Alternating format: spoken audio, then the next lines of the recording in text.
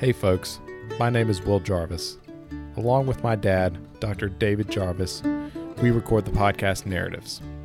Narratives is a project exploring stories about progress. In what ways are we better off now than in the past? Are there ways that we are worse off? What is the ideal future? How do we build it? Join us as we explore these questions with some of the brightest minds in the world. Hey folks, this week on the podcast we've got David Smith. David Smith is a well-known computer scientist. I hope you enjoy his stories from the early days of computing and his vision of the future for personal computing, augmented reality, and the role computing will play in our lives in the coming century. David is now the CEO of Croquet. I believe Croquet is the future of collaboration on the internet. And with that, here's the episode. So hey folks, today on the podcast we've got David Smith. And David Smith and I are out here on my porch. It's kind of a cool late November evening.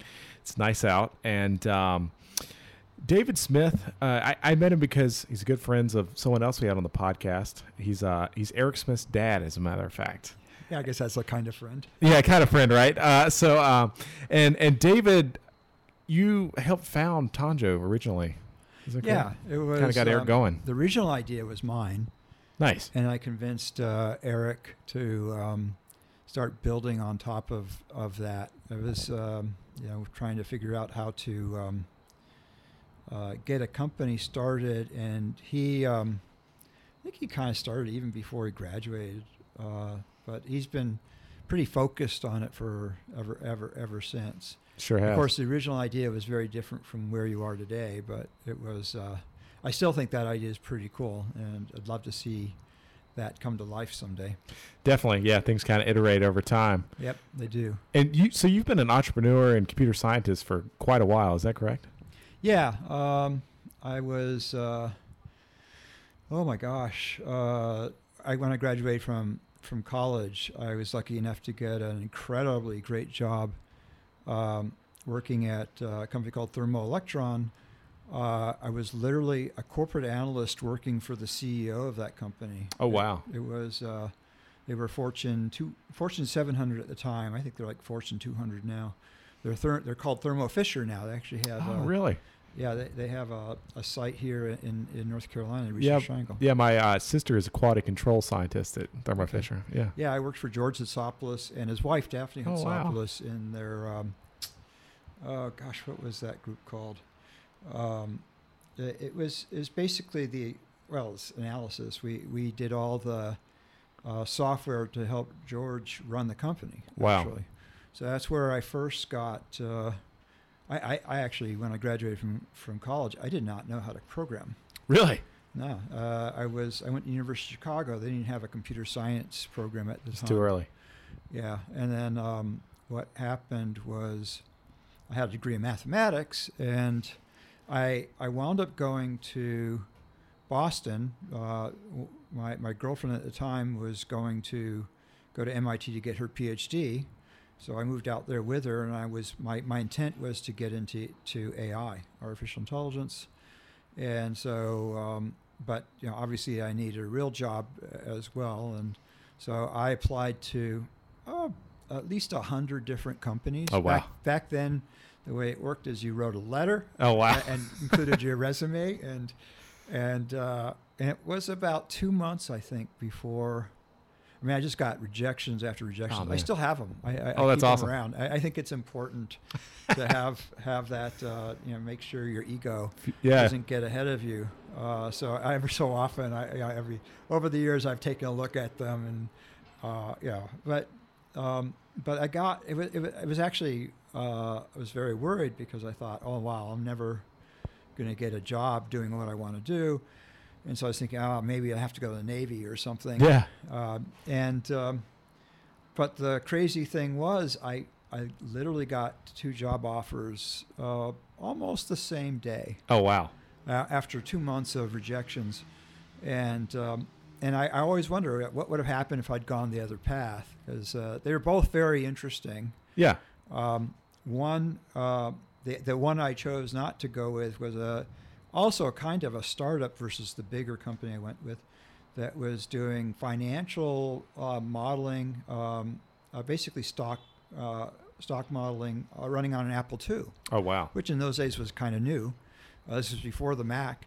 And that would have been a fascinating job. Definitely. I really kind of, it's one of those things, you have these forks in the road. That was such a clear one. Right. Because I would have gotten involved with personal computing a lot earlier. On the other side, when I wound up going to the corporate world with Thermo Electron, I got a dream job. It was just, very, very, very visible, and working for two people that were just wonderful. George Hatsopoulos, who was the founder of Thermo Electron, and Daphne Hatsopoulos, his wife. She was, as I said, she ran the analytics group, and was really great. They were programming in a language called APL. APL actually stands for A Programming Language, invented by Ken Iverson.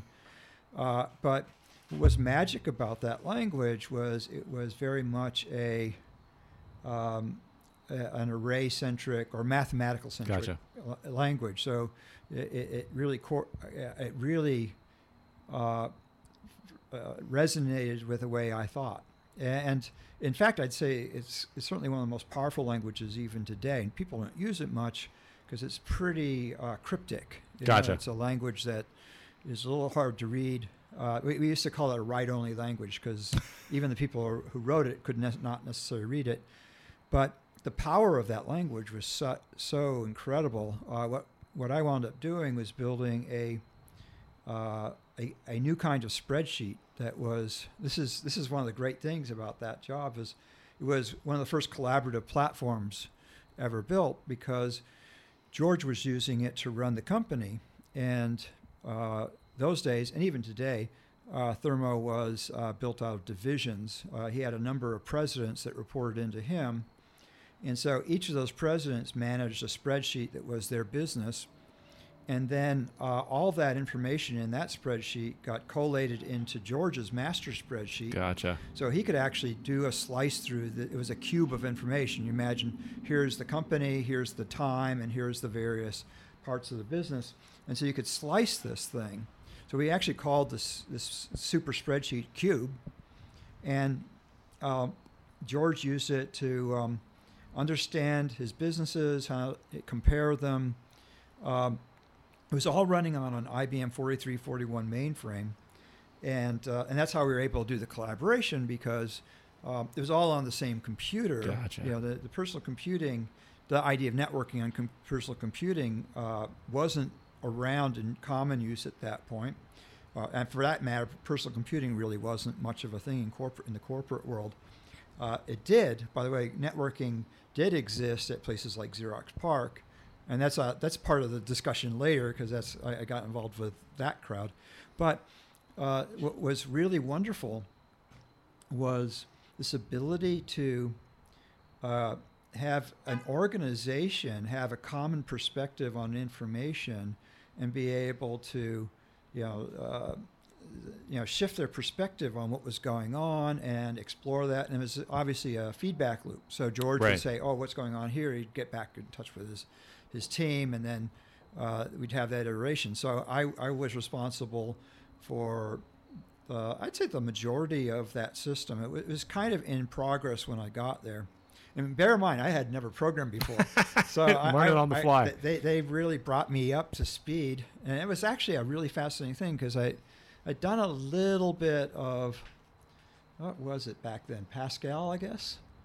And, but, nothing... it was like doing stupid homework assignments or something. It wasn't a real project. And so I had this way of thinking about it as, okay, you have loops and you have this sort of... And I went to one of the guys who was sort of mentoring me, and I showed him this code, and it was like, oh, God, 50 lines of code. Yeah. And he said, "You're thinking wrong." And he said, and he showed me something. He showed me all the stuff I had done in APL. Not a lot of languages work this way, but APL did, where it compressed into this one line. Oh, wow. And it was like, bam, I got like, it was slap in the face. It's like, oh, this is magic. You know, Right. and I never looked back because once I got that little hint, I understood this idea of mapping information across vectors and arrays and matrices, and it was marvelous. It was absolutely incredible, and so that's really where I got started thinking about the nature of languages and collaboration as a thing. So that was a huge thing for me. And then, but I still had this fascination with artificial intelligence. Right. So I was when I was in college, I worked in a brain research lab, and we were doing research into multiple sclerosis, I think.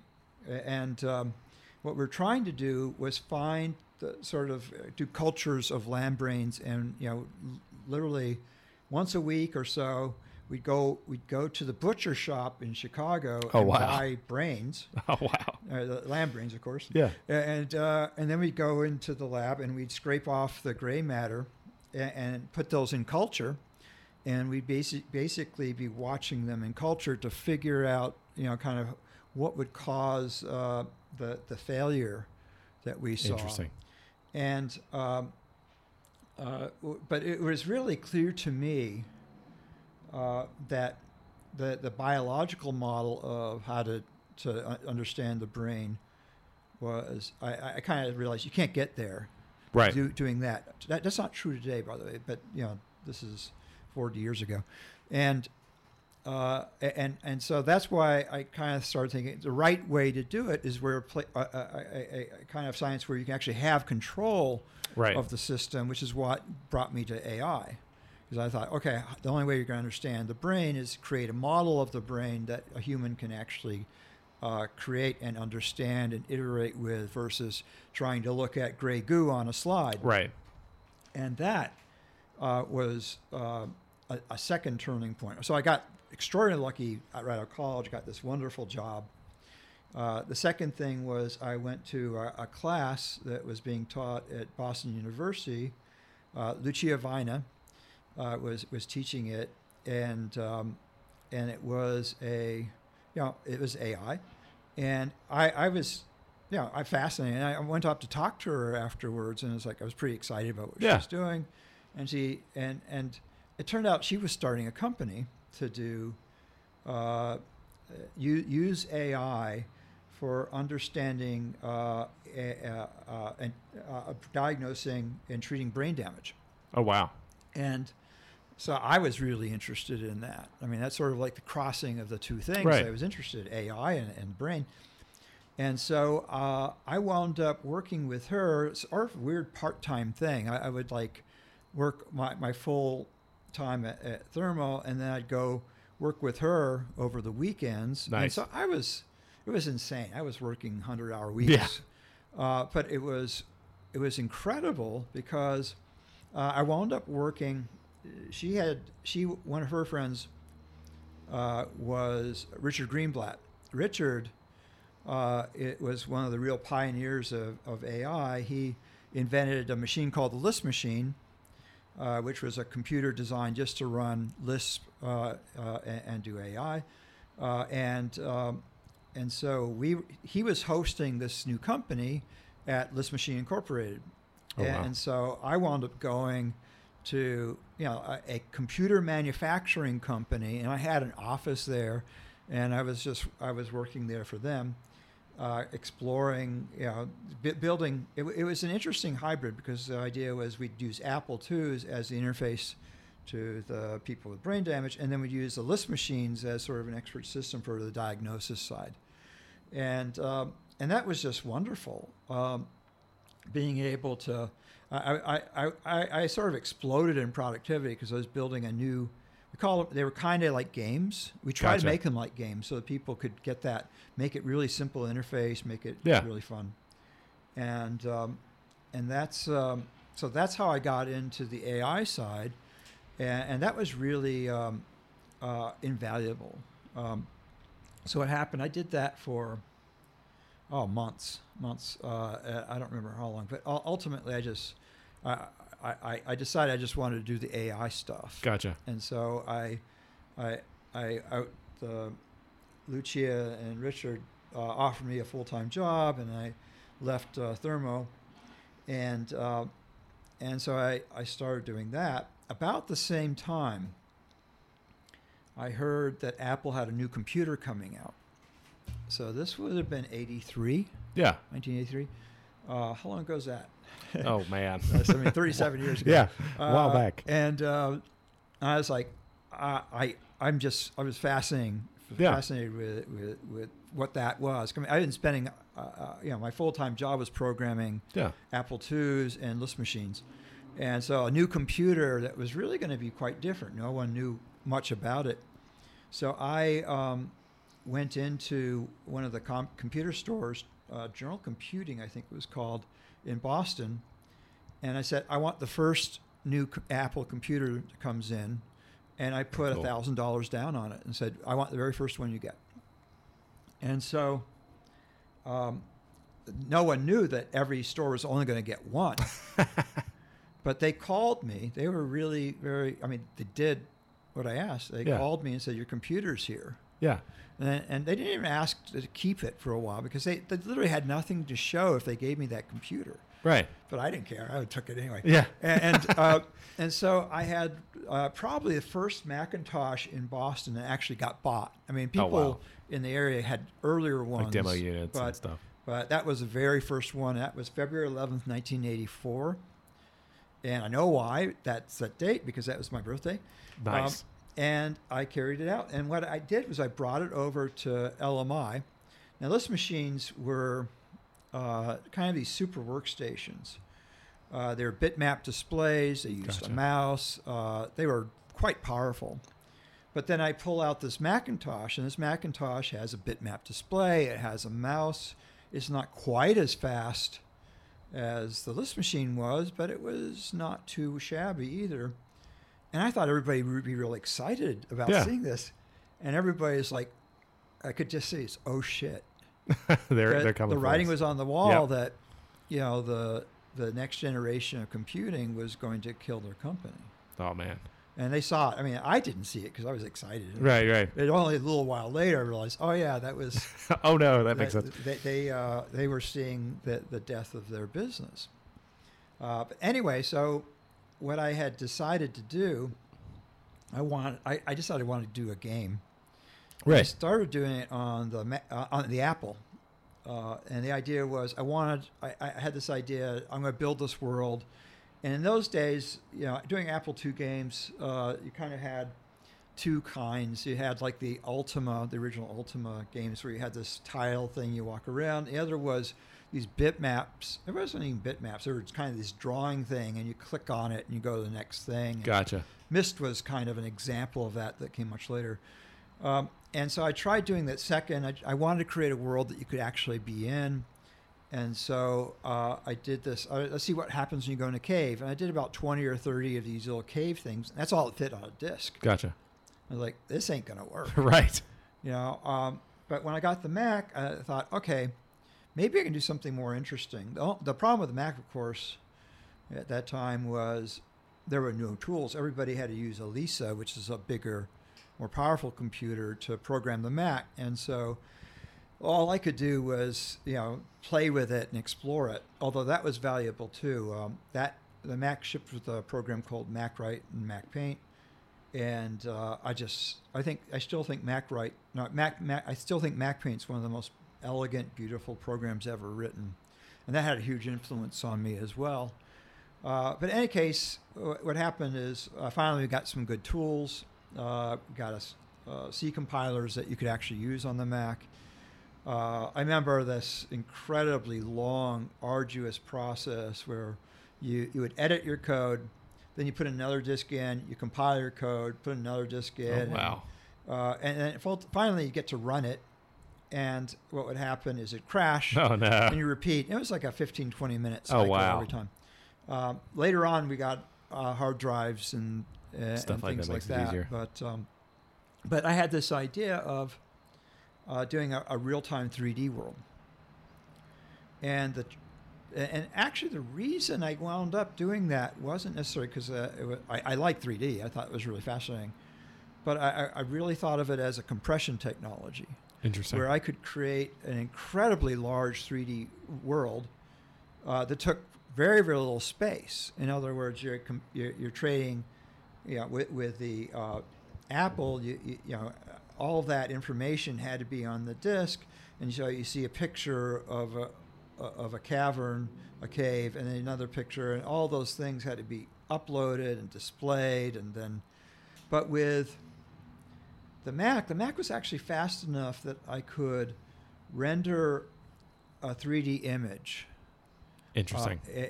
Pretty fast, and I just I basically figured out how to do real-time 3D on was a 6 megahertz machine that had it didn't even have a floating point. Wow. It was pretty limited, but I started building this game, and it was really interesting. The first time I got the 3D image, it took about 10 seconds to render it, but I didn't care. I realized as soon as I could get to 10 seconds, I knew I could get it down right. to You whatever made it was, and then then that's just optimizations, and so the other thing I realized is that the world I wanted to build was too big to be able to just kind of do it. I started doing a graph paper. I was like, this is crazy. and so I wrote a program to build the world. Oh, wow. A little map maker, I called it. And that was huge because all of a sudden then I could build the whole world out. And then it was so funny because I remember the first time I actually had, I could move through the corridors. It had these, Colony was the game that, right. And this is before it even had a name. I could see this corridor and think of it sort of like, the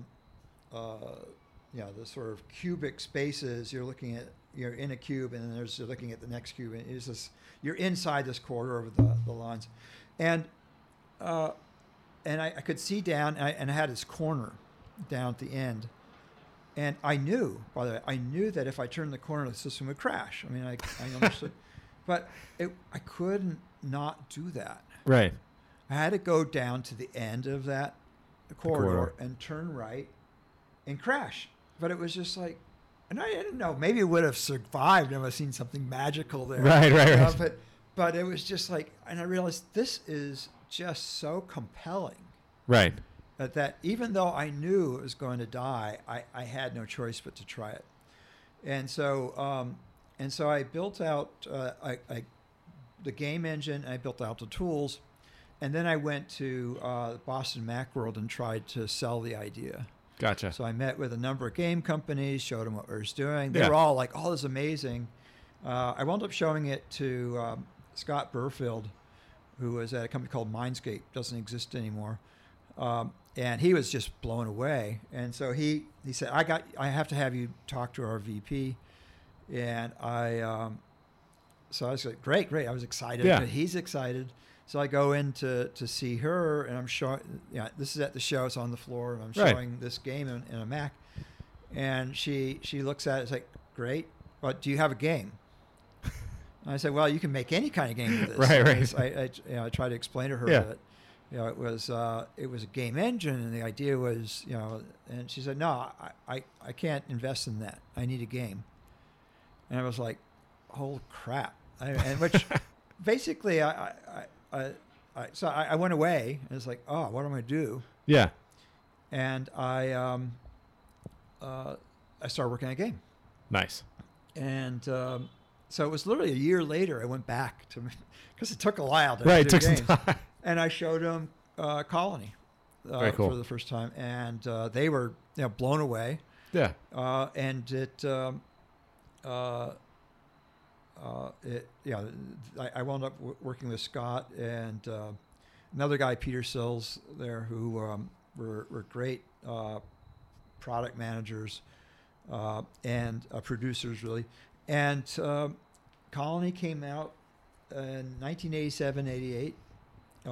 It was the very first real-time 3D shooter adventure game. Right, because that's why it's notable. It's the first kind of, Yep.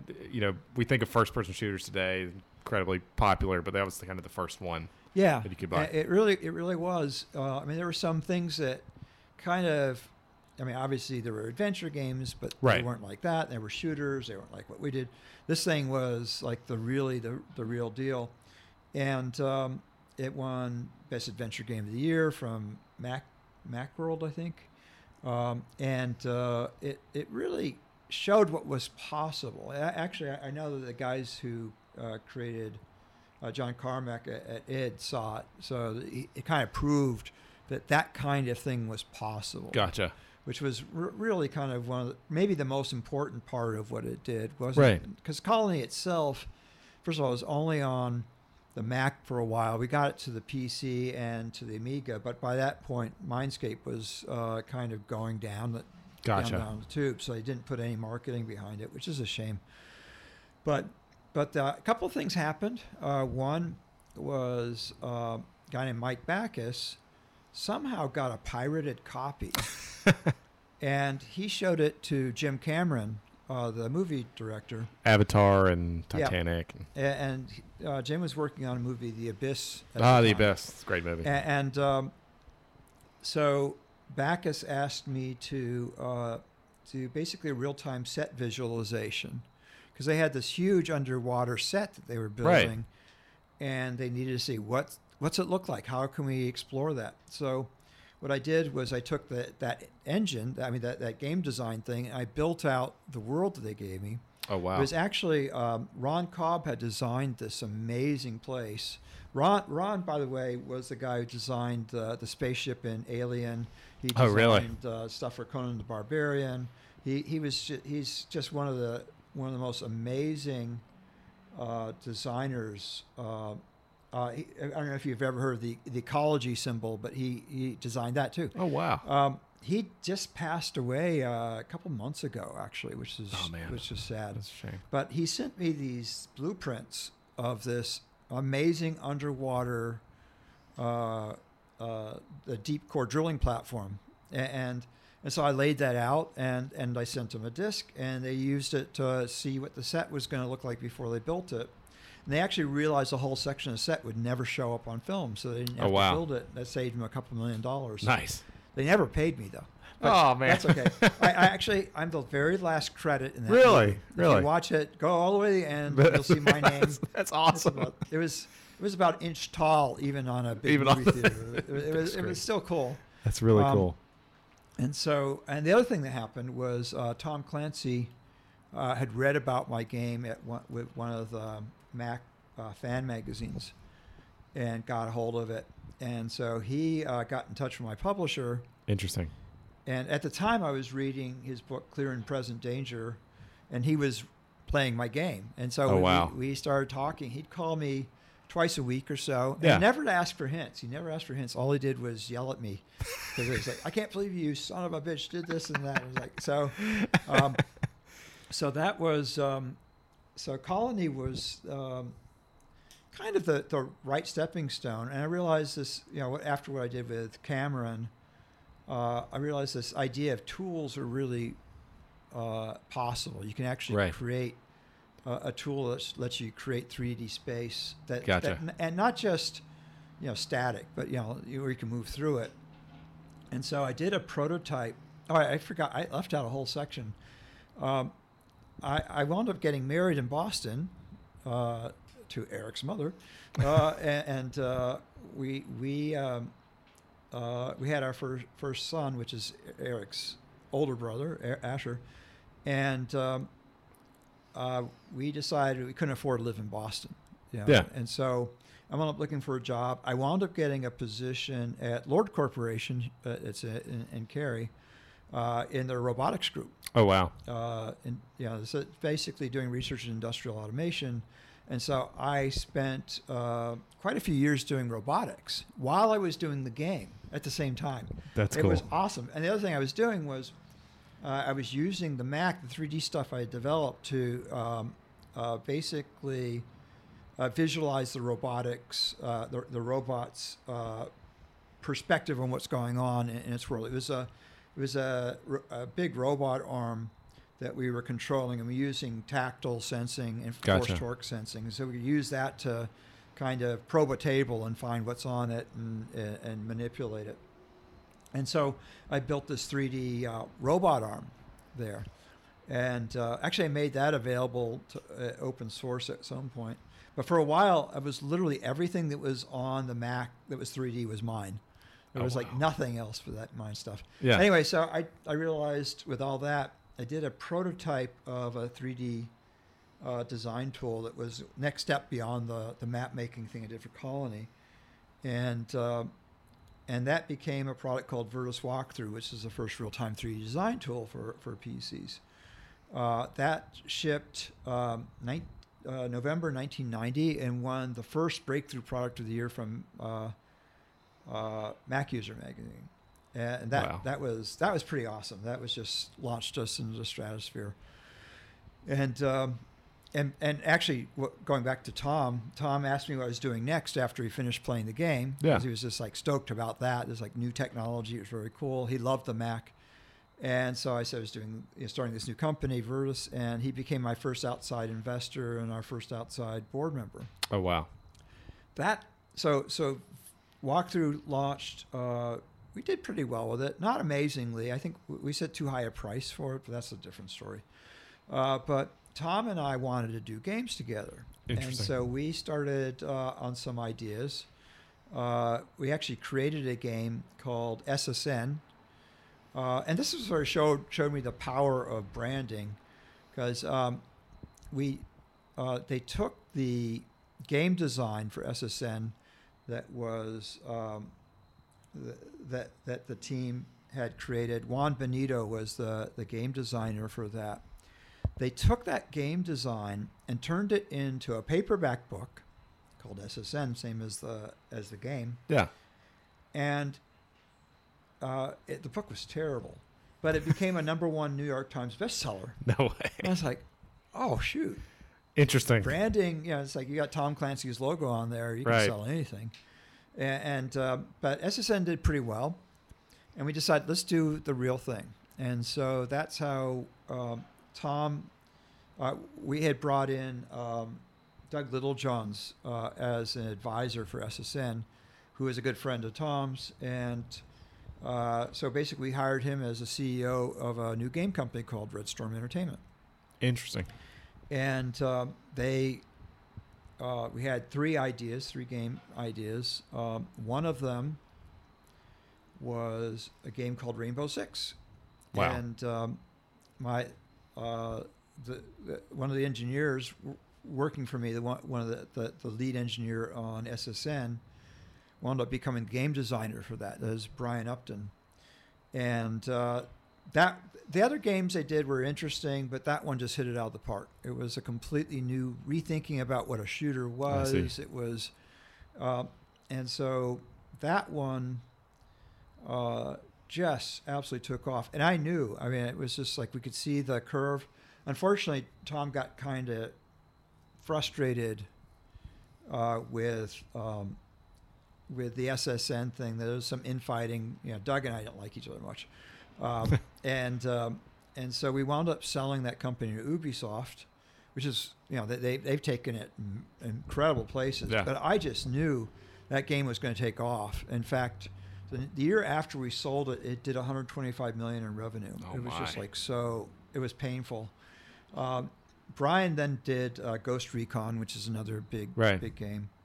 So the rest of that was, once it was in Ubisoft, it was sort of history. But that all started from me telling Tom we need to start a game company, which worked out extraordinarily well. It worked out really well for Tom. Right. I'd say, for Virtus and me, it was so. We made some, but it wasn't a big deal. But on their side, it really transformed, the landscape for gaming. It changed the way you think about what's possible with action games. The odd thing was right about that time, Michael Crichton got in touch with me. The guy who created Jurassic Park and Andromeda Strain. He created ER, and he had this idea for a book, and he wanted to explore the idea of building a game off of it. And I thought this could be interesting. I tried to get them together, Clancy and Crichton, but they didn't like each other. Really? It was sad. But so I wound up becoming the CEO of Michael Crichton's game company. And that was fascinating. It was a painful experience in a lot of ways. Well, Michael is a genius. I mean, no question. But he, it's one of those things. He writes bestsellers. His movies are huge blockbusters. He created the ER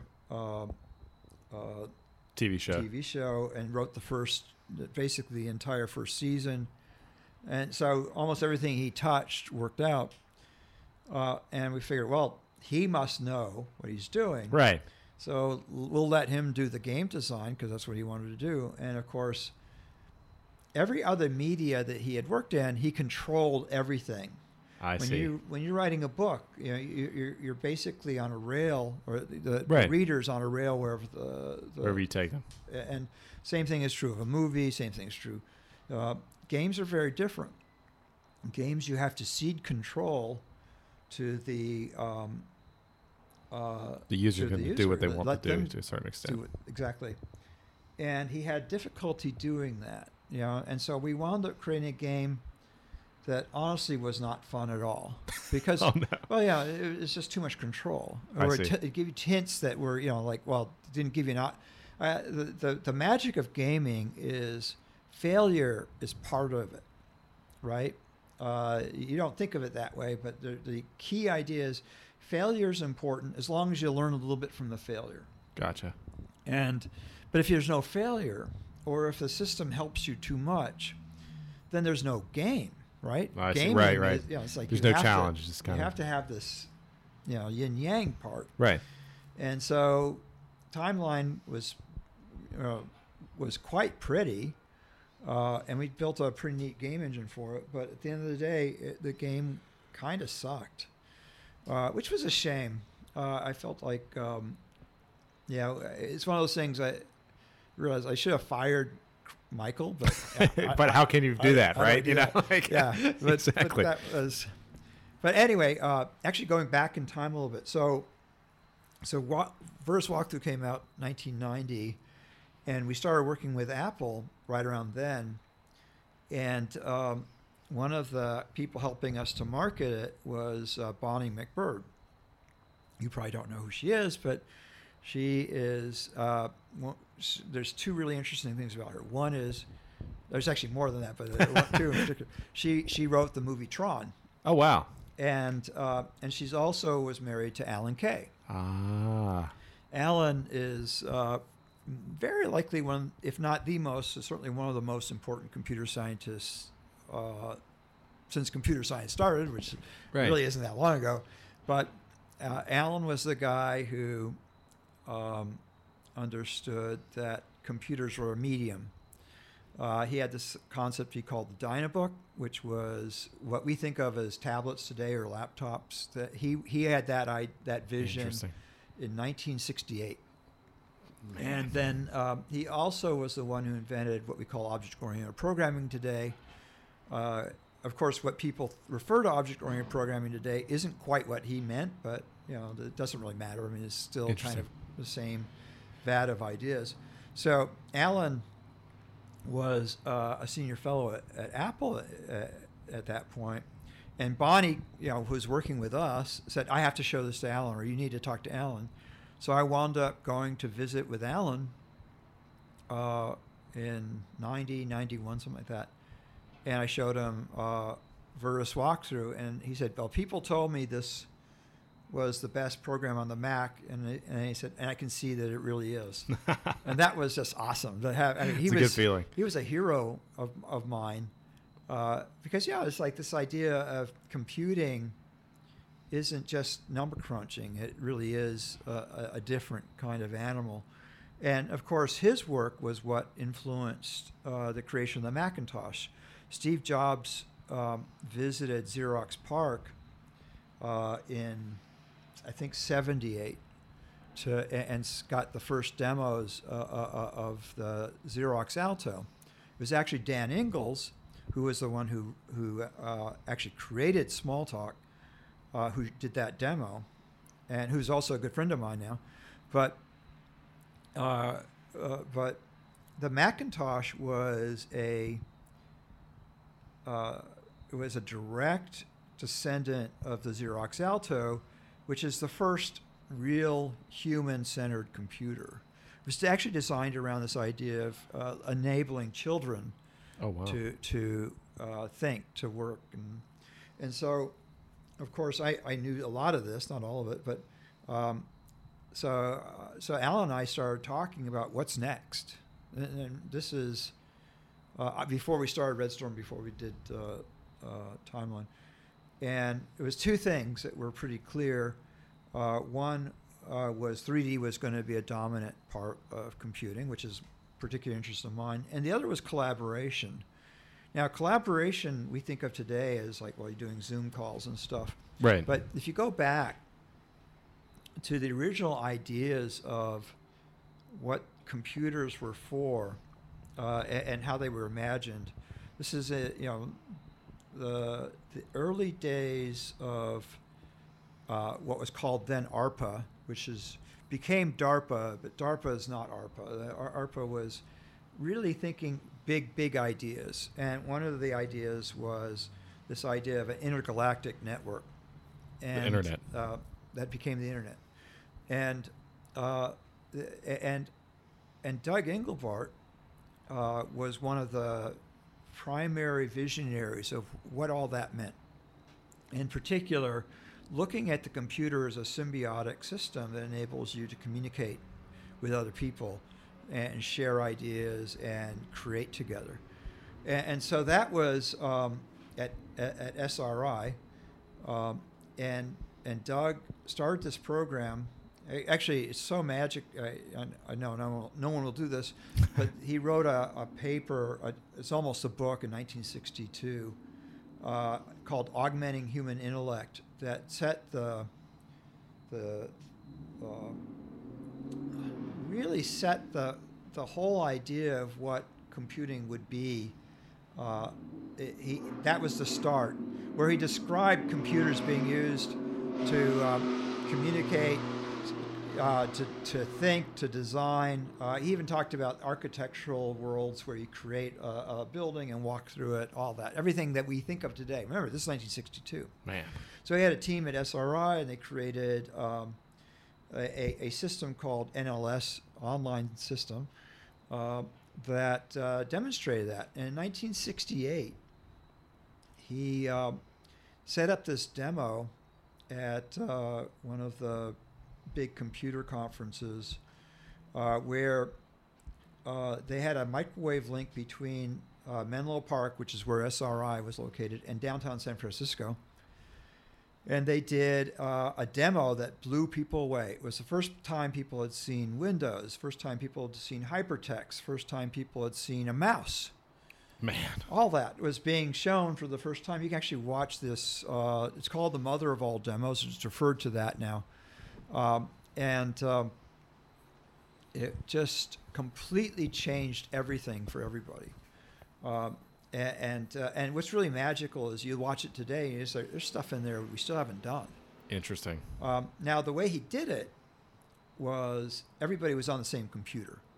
That made the collaboration part a lot easier. Going back to the stuff I did at Thermoelectron, everybody was on the same computer there too. I mean, we didn't have to just like figure out how to send bits from one computer to another. They were all the same location. So all I had to do is open a file or access it. So, but with Doug's system, it's the same thing. Everybody was on the same computer, but they have their own screens, but they share those screens. So you could see my mouse on your screen, and I could see your mouse on mine. It was all live, and including, by the way, even video chat, video conferencing. Really? You know, they showed that in 1968, and that just blows your mind. Where you you're sharing a video, you're sharing a mouse. The things that I'm doing today were already there. And that was, and Alan was part of that. I mean, he knew those people very well. He was getting his PhD from University of Utah, and part of his PhD work was visiting all the labs. And he spent a lot of time with Engelbart and seeing what they were doing, and that had huge influence on him, along with Seymour Papert and others. But anyway, so what was really interesting is when Alan and I started talking in around 90. That idea was already there, but hadn't been implemented. And the reason that idea that Engelbart had with collaboration got lost at Park, and for one very, very good reason, which was the personal computer was very hard to do collaboration on. Now, why is that? They had invented the Ethernet there, and a lot of what turned into the internet was also developed at Xerox PARC. But the problem was when you're doing collaboration and everybody's on the same computer, it's very easy to share that screen. That makes sense. But when everybody's on a different system, how do you get that same "I'm there"? You and I are sharing that same space. Now they had email, they had they could send files to each other. They had all that, but they didn't have the collaboration side the way that Doug had it. And made more complex by the fact that it actually had inherited Doug's team. They left SRI and came over to Xerox PARC, and they started a new project that they call Polos.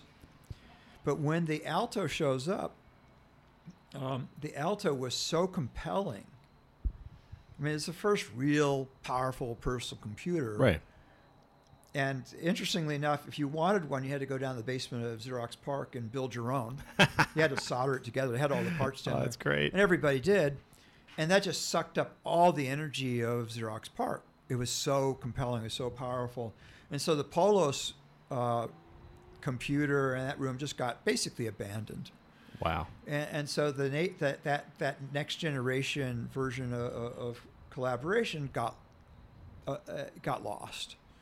So in a way, the vision of Alan, which was this Xerox Alto, which they referred to as the interim Dynabook, that Alan had invented this idea of a tablet, had killed collaboration.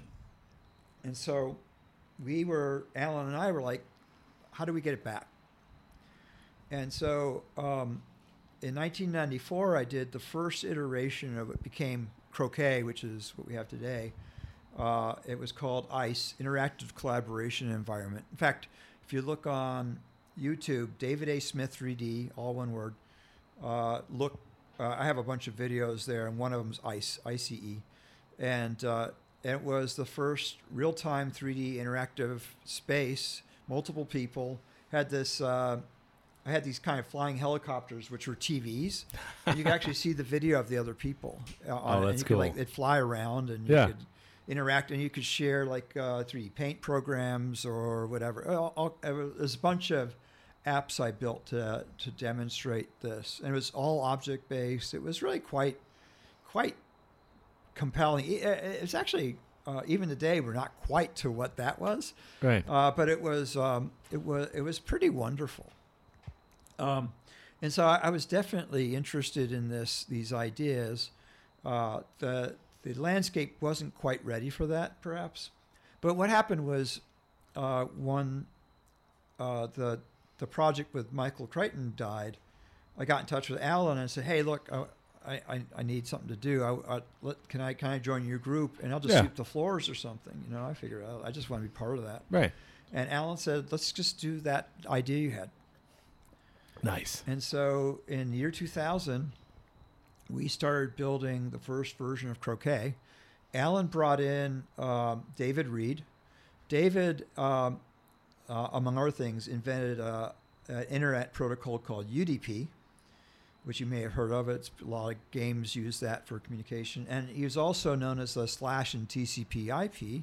Oh, wow. He's the guy who figured out TCP could be on top of IP, internet protocol. His thesis was actually on replicated computation, which proved to be the secret sauce of what we needed to do. And another person that was involved was a guy that had been working with Alan, Andreas Robb, who proved to be, just the most amazing programmer I ever worked with. He wound up becoming my best friend, and we worked together for 10 years. It was pretty marvelous. But we started the Croquet project, and we built a system called Open Croquet that had that took the ideas I had done in '94 and took them and made them real.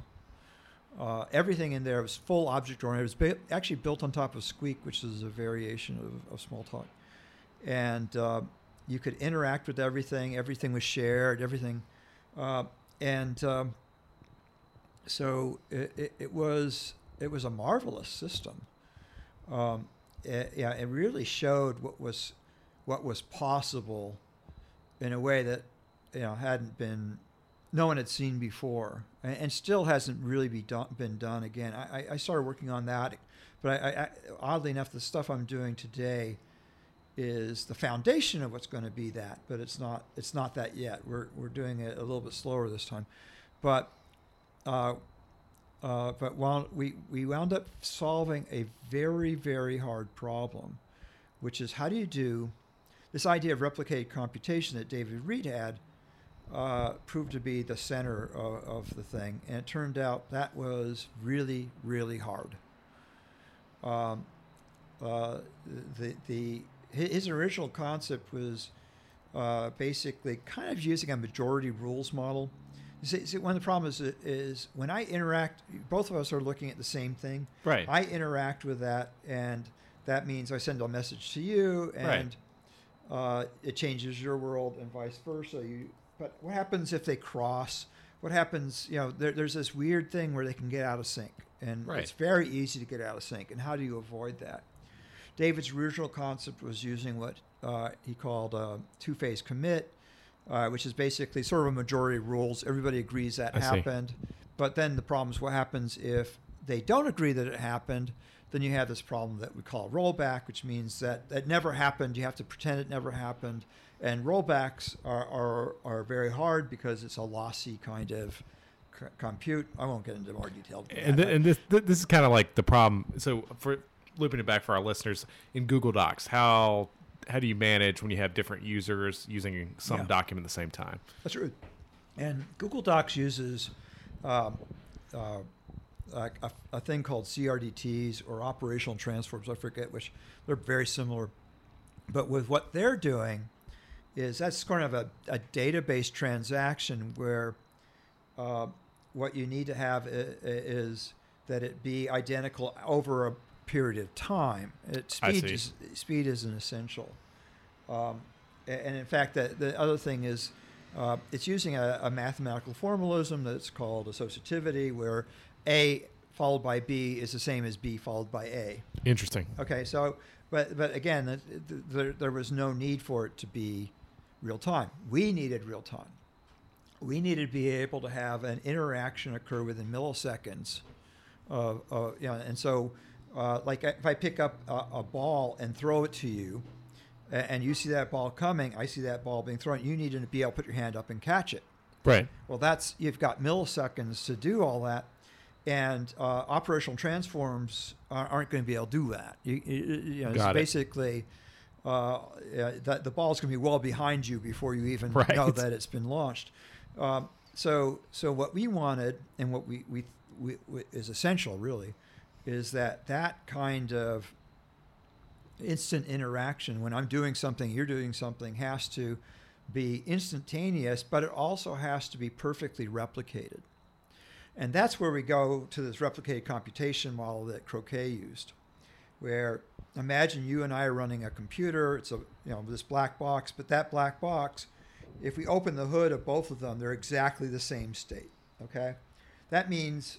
And you close it and you run it and you open it again, it's exactly the same state. All right, as long as you're not doing anything to it, Got it. It should be always that same state going through time. It might be different states over time, but it's always going to be, mine is going to be the same as yours. Makes sense. It's like we set up dominoes exactly the same, and we push those dominoes, and those dominoes keep going and going and going, and they're going to fall in exactly the same way for both those sets of dominoes if they're set up perfectly.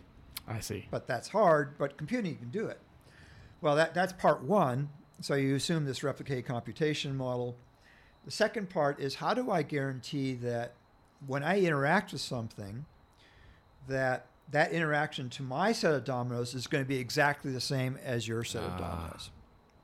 And that was where the magic happened. This is the thing, Andreas, Rob, and I figured out a way to ensure that the dominoes that I have and the dominoes you have, let's just say I want to move one of them or do something to it that changes the behavior, but it has to be done for all the participants who have their own sets of dominoes.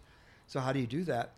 And we realized that the only way to really pull it off was to virtualize time, which meant when I do something, I don't say what time it happens. Instead, I send it to what we call a reflector. It's a kind of server.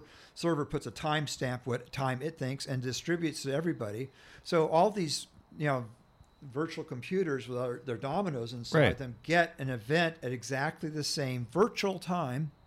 That means that all of those events occur simultaneously, virtually simultaneously. And so all the dominoes that are being affected are affected at the same virtual time, and that's how it works. Got it. That was the real magic of the system. There's way more to it than that. So, for example, a new user joins, well, you have to figure out a way to get to him all the dominoes, make a copy of all the dominoes that you have right now, and then do that. But anyway, we figured it out, and then we started a company based on that called Teleplace. And it was a real-time 3D environment for enterprise. It's used mostly for training. It's still around. It's called TURF now, TURF, and basically it works just like that. You do the shared, replicated computation, and everybody who's in that sees exactly what everybody else sees from a different position, right? It's a 3D world, so you and I might be looking at each other, and the dominoes are sitting between us, and I push the dominoes forward, and you see them all fall. So that it's the important thing is the computation of the dominoes is exactly the same. It doesn't matter if I'm looking at from one side or the other. So we did that, and then I didn't really get along with our CEO of that company, so I wound up. Richard Boyd, who you know, had sold a previous company to Lockheed Martin, a company I also started. Nice. And we. Lockheed bought them, and I chose not to go because I was working on the Teleplace project with this other company, but I was kind of ready for a change, and they wanted me. So after some back and forth, I wound up getting hired at Lockheed Martin. I became a senior fellow within the first year, and I was chief innovation officer, and basically I ran all their augmented reality and virtual reality work. And then we had an opportunity, the Pentagon had a project where they wanted to do what they called the Virtual World Framework, and I knew exactly what that was. They didn't want to work with Lockheed because they wanted a small company that could move quickly. But since our proposal was the only one that actually made any sense, that's important. they wound up doing that. So we built the Virtual Framework for the Pentagon for Frank DiGiovanni, who was Director of Strategy for Training and Readiness, which was huge. That he was just like exactly the kind of funder you want, who wanted something different, wanted something powerful. And so I spent 5 years at Lockheed building out that system, and then I actually did a number of things there. One was I invented these lenses for VR and AR that are probably still the best lenses in the world for that. Super wide field of view. We could do a 180-degree field of view. It was just super clear. And I was trying to get Lockheed to take it to market, but that wasn't their business model at all. So I wound up leaving Lockheed and trying to start a company around these lenses. That unfortunately failed. A lot of it is because the VR business never really took off. It's still now just beginning to take off, but even today, it's probably still a few years away. So I wound up shutting that company down, which was a shame. But then Alan came back and said, "Hey, why don't you do that thing you've been doing?" Right. And so I took another shot at it. And this time, I inherited Alan's team. They were actually, a lot of them were at Y Combinator Research Labs. Oh, cool. Which, if you know Y Combinator, they do this incredible program of startups. They do 2 or 3 of these a year, I guess.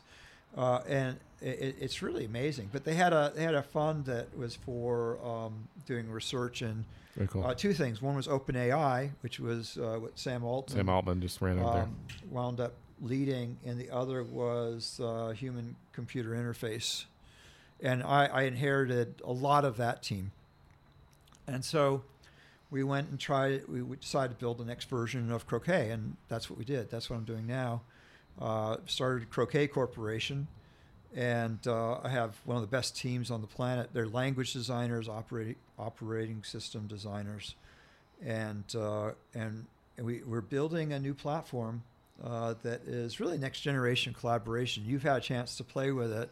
It's awesome. And the goal is that's sort of a Trojan horse in a sense. What we want to be able to do is get people to start using a new way of thinking, a new way of interacting with people that's much richer than what things are out there that are out there now.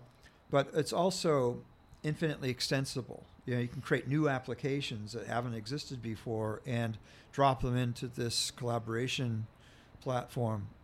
I guess the way I think about it is think of it as Zoom plus any application you can imagine that's all multi-user, collaborative, shared.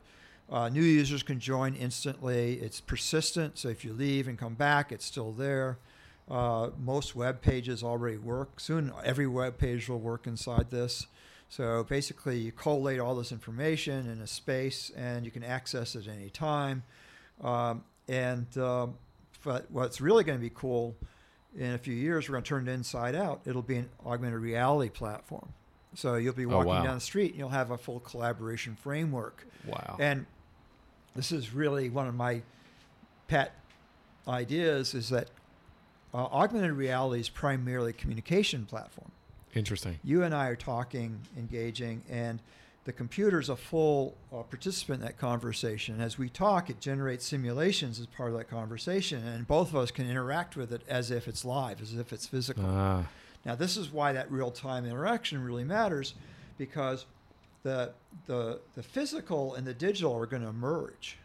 Interesting. And any interaction you imagine doing, I'm picking up this water glass and swirling it around, that could be physical and will be. I mean, it will be virtual. It could be virtual and will be. It doesn't matter if it's physical or virtual. It's all going to mix together seamlessly. And that means that if you see me pick up this glass, but if it was virtual, you should see me pick it up in just the same way, move it, and you see it instantly. If I throw it at you, I won't do that. Right. But if I throw it at you, you would see that happen instantly as part of the conversation. And this is, by the way, one of the reasons we're working really closely with telco operators, is because they're building out a new generation of system called 5G. Right. And the magic of 5G is bringing the latency down from, on your regular phone, like your 4G phone, it typically has about 60 to 80 additional milliseconds on top of whatever you do. 5G is going to get down to 5 to 10 to 15 milliseconds. That's way below what humans can see. And when you couple that with something like Croquet, where you get that super fast collaboration, that means that physical interaction I was just describing becomes real. Wow. And that's what's about to happen. And that's our goal, is ultimately using these technologies to enable you to collaborate, engage with other people for fun, for enterprise interactions, it doesn't matter. It's all going to be It's all going to be live. It's all going to be real.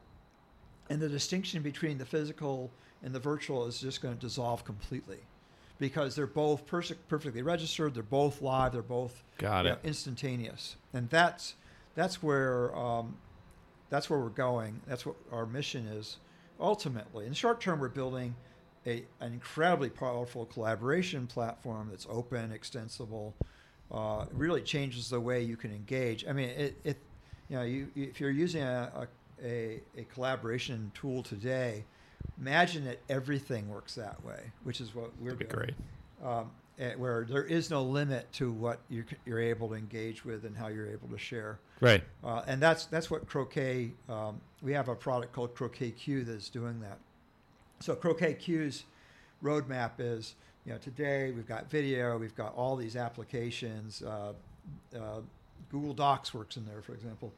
But the next generation is going to be a totally wearable system where you are interacting with another person as if it's live, as if it's real, because it will be. That's amazing. And I used Croquet 2 hours on Friday with Eric, and we did an entire project in Croquet, and it was seamless, and it was so much easier than trying to, use Zoom and then switch over and tell each other which dock we were in and what time. I mean, it was a seamless experience. It was pretty amazing. It's going to get better. The version, we're shipping a version of it hopefully in next week or two that makes it even better. So it's we're really excited about that.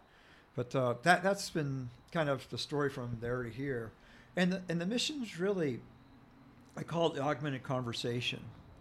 You and I talking, and our ability to explore ideas together that aren't possible otherwise. I mean, and it's like I want to be able to explore these really complicated and powerful ideas as easily as we talk about the weather. And that's where we're going. That's what we're after. And it's going to be, it's absolutely going to happen. I mean, we know how to do it. We don't see any technical barriers anymore. We expect that augmented reality is going to be pretty good in the next few years, and it's going to be amazing in the next 10 years. Right. And then it's going to become invisible. Wow. People put your glasses on in the morning, right? Yeah. Where you're augmenting your vision, right? Literally, quite literally. But what's going to happen is you're going to put on a pair of glasses that basically colors the world any way you want to. That it becomes an information space that's always on, always available, or it could be just wallpaper, right? You decide you're not a fan of green, make everything purple, or you want your best friend to be Humphrey Bogart. Not only will he look that way, but he'll sound that way, and he won't know that you've transformed him. It doesn't matter, but that's, by the way, that's a business that people are already looking at, where they're going to be licensing famous personalities from the past in just that way. So you actually pay a fee to to some group someday to be able to utilize that persona. That's amazing.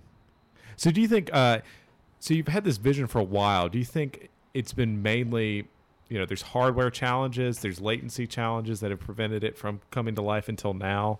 Do you think are there adoption challenges? We had Google Glass early, a couple of years ago, and there's some real adoption challenges. There's a lot that has to converge to get AR really good. Right. I mean, VR too, but so much of it is, there have been some key elements that made it possible. One was the rise of the smartphone. A friend of mine is Mark Bolus. Mark was a professor at USC who ran the MXR lab, the VR AR research lab.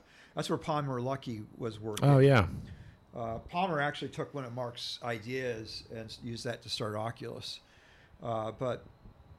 But Mark had that deep insight that realized that phones have everything you need to be able to create a pretty good VR device.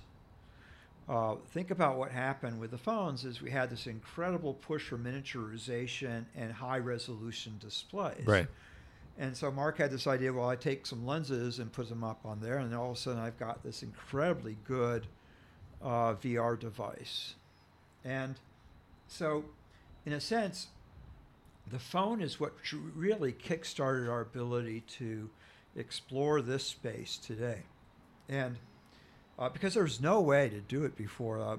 If you look back, Ivan Sutherland did the very first reasonable head-mount display system. That was 1968. Wow. They had to invent everything. They had these CRTs, and they weren't even CRTs. They were like, well, they were CRTs, but they did line drawing or whatever. It was it wasn't raster. And then but they had to do everything. They had to do a chip to do the multipliers and the clipping and all that. They had to design the whole thing from soup to nuts. And of course, the most they could do were cubes and things like that. It wasn't very sophisticated, but proved that, hey, there's something there. And it's actually an augmented reality device too. It wasn't not just a VR. Wow. But going beyond that, I remember at UNC Chapel Hill, which had one of the best VR labs on the planet, they had these super resolution micro displays. I think they were Thompson, and they came out like half a foot or something from where your eyes were, and yeah, they were just getting good enough that you could have a pretty good experience. I remember visiting them when I was at Lord. They did this one thing. It was a kitchen, a virtual reality kitchen, and I remember being in their lab. Yeah. And it's like, and it said, look under, you could look under the sink.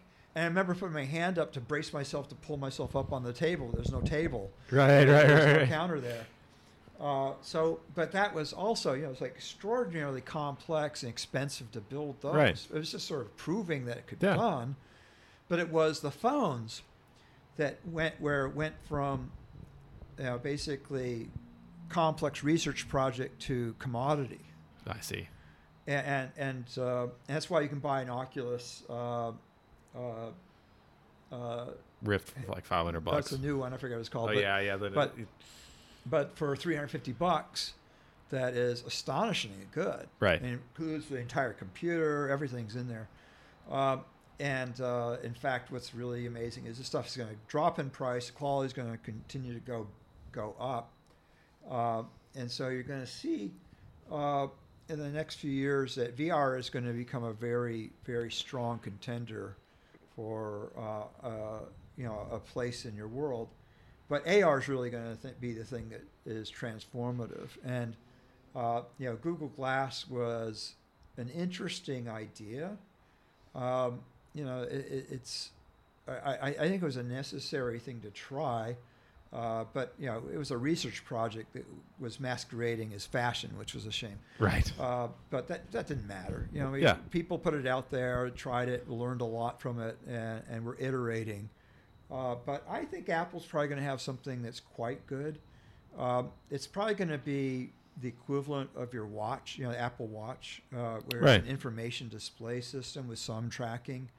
But over time, it will become really, really good. And of course, as soon as they do it, just like what happened with the iPhone, the other players are going to say, "Oh shit, we can't let them own that space." Right. And so you're going to see the clones, like what happened with the Android device, which was a clone of the iPhone. You're going to see that happen, and so we're going to have a lot of different kinds of platforms for AR in the next 5 to 10 years. And then it's going to be just like what happened with the personal computer, where it's everywhere. It's everywhere. And then what happened with the phones, where it's everywhere. So the way you think about this AR device, it's going to replace your PC. It's going to replace your phone. It's going to replace every single screen that you've ever seen. Wow. You don't need it anymore. I can create a screen as big as the world inside my AR device. Right. So why do I need a TV? Doesn't matter anymore. And in fact, think about it this way. You and I are talking, going back to this augmented conversation. I'm going to throw a screen up on that wall over there. Right. There it is. And not only is it up there, but it's a 3D space. It's a portal. into that space. By the way, I invented portals, but you'll actually see into that world. Yeah. There may be somebody on the other side looking back at us. That's cool. That's really cool. And Magic Leap, do you lend any credence to that? Do you think it'll work? I don't think they're the ones. I think that was a lot of hype. It was very telling that the original ideas they had for the technology that they used to get the company funded proved not to work. Got it. So you have to be really careful. Throwing a lot of money at these things isn't always the best idea. Interesting. Because you don't always get something that is real. So I think that was a lot of hype. It was really telling that they were hiring huge number of people on the studio side versus the technical side. Interesting. I think they did quite the spend sign. more money on that, which is a shame because maybe none of that content's ever going to show up. Right. But yeah, I think that was, in a sense, the wrong way to do it. Apple's doing it right in so many ways. They're kind of scary.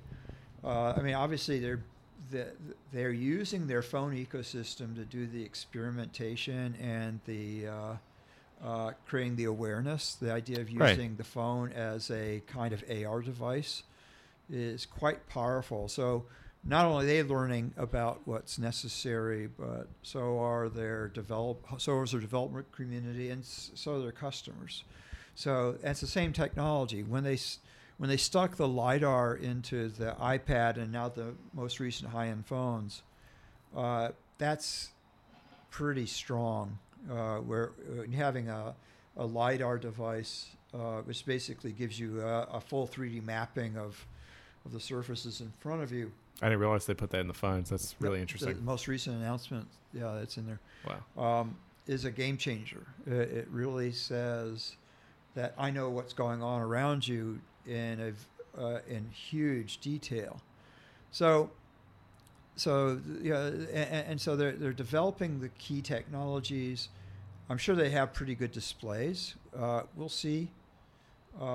It's going to be. It might be kind of like the Macintosh, where it was when it first came out. It was a bit hobbled, but it was clearly the thing. And of course, usually there's iteration on that. Remember, the first iPhone didn't have an app store. Yeah, that's right. Apple said, we'll do the apps and you can use the browser. And everybody complained about that, so Apple changed their model so that they basically added apps to iTunes. Interesting. So you'll see that first version will be really interesting, like the first Mac and the first iPhone. Right. And it'll be slightly wrong, but they'll be able to course correct. But the other thing that'll happen is everybody else is going to see that and say, oh, that's how you do it. And I think there'll be... I think people will catch up definitely pretty quickly. So there'll be a lot of options. And then, like I said, you're going to start seeing the death of all these other platforms. They're all going to start disappearing. But yeah, but that's the world that we're really excited about because it really is an amplification of reality that's about to occur. And I see the collaboration aspects as an essential part. And I think we've got the best, in a way, I think it's hard to imagine how you do it any other way than what we're doing it. Right. So yeah, I think it's a pretty exciting time to be still in this game and still being a part of the next big thing. So what do the next 20 years look like for you? Is it bringing those technologies to life? Yeah, I mean, that's what I do.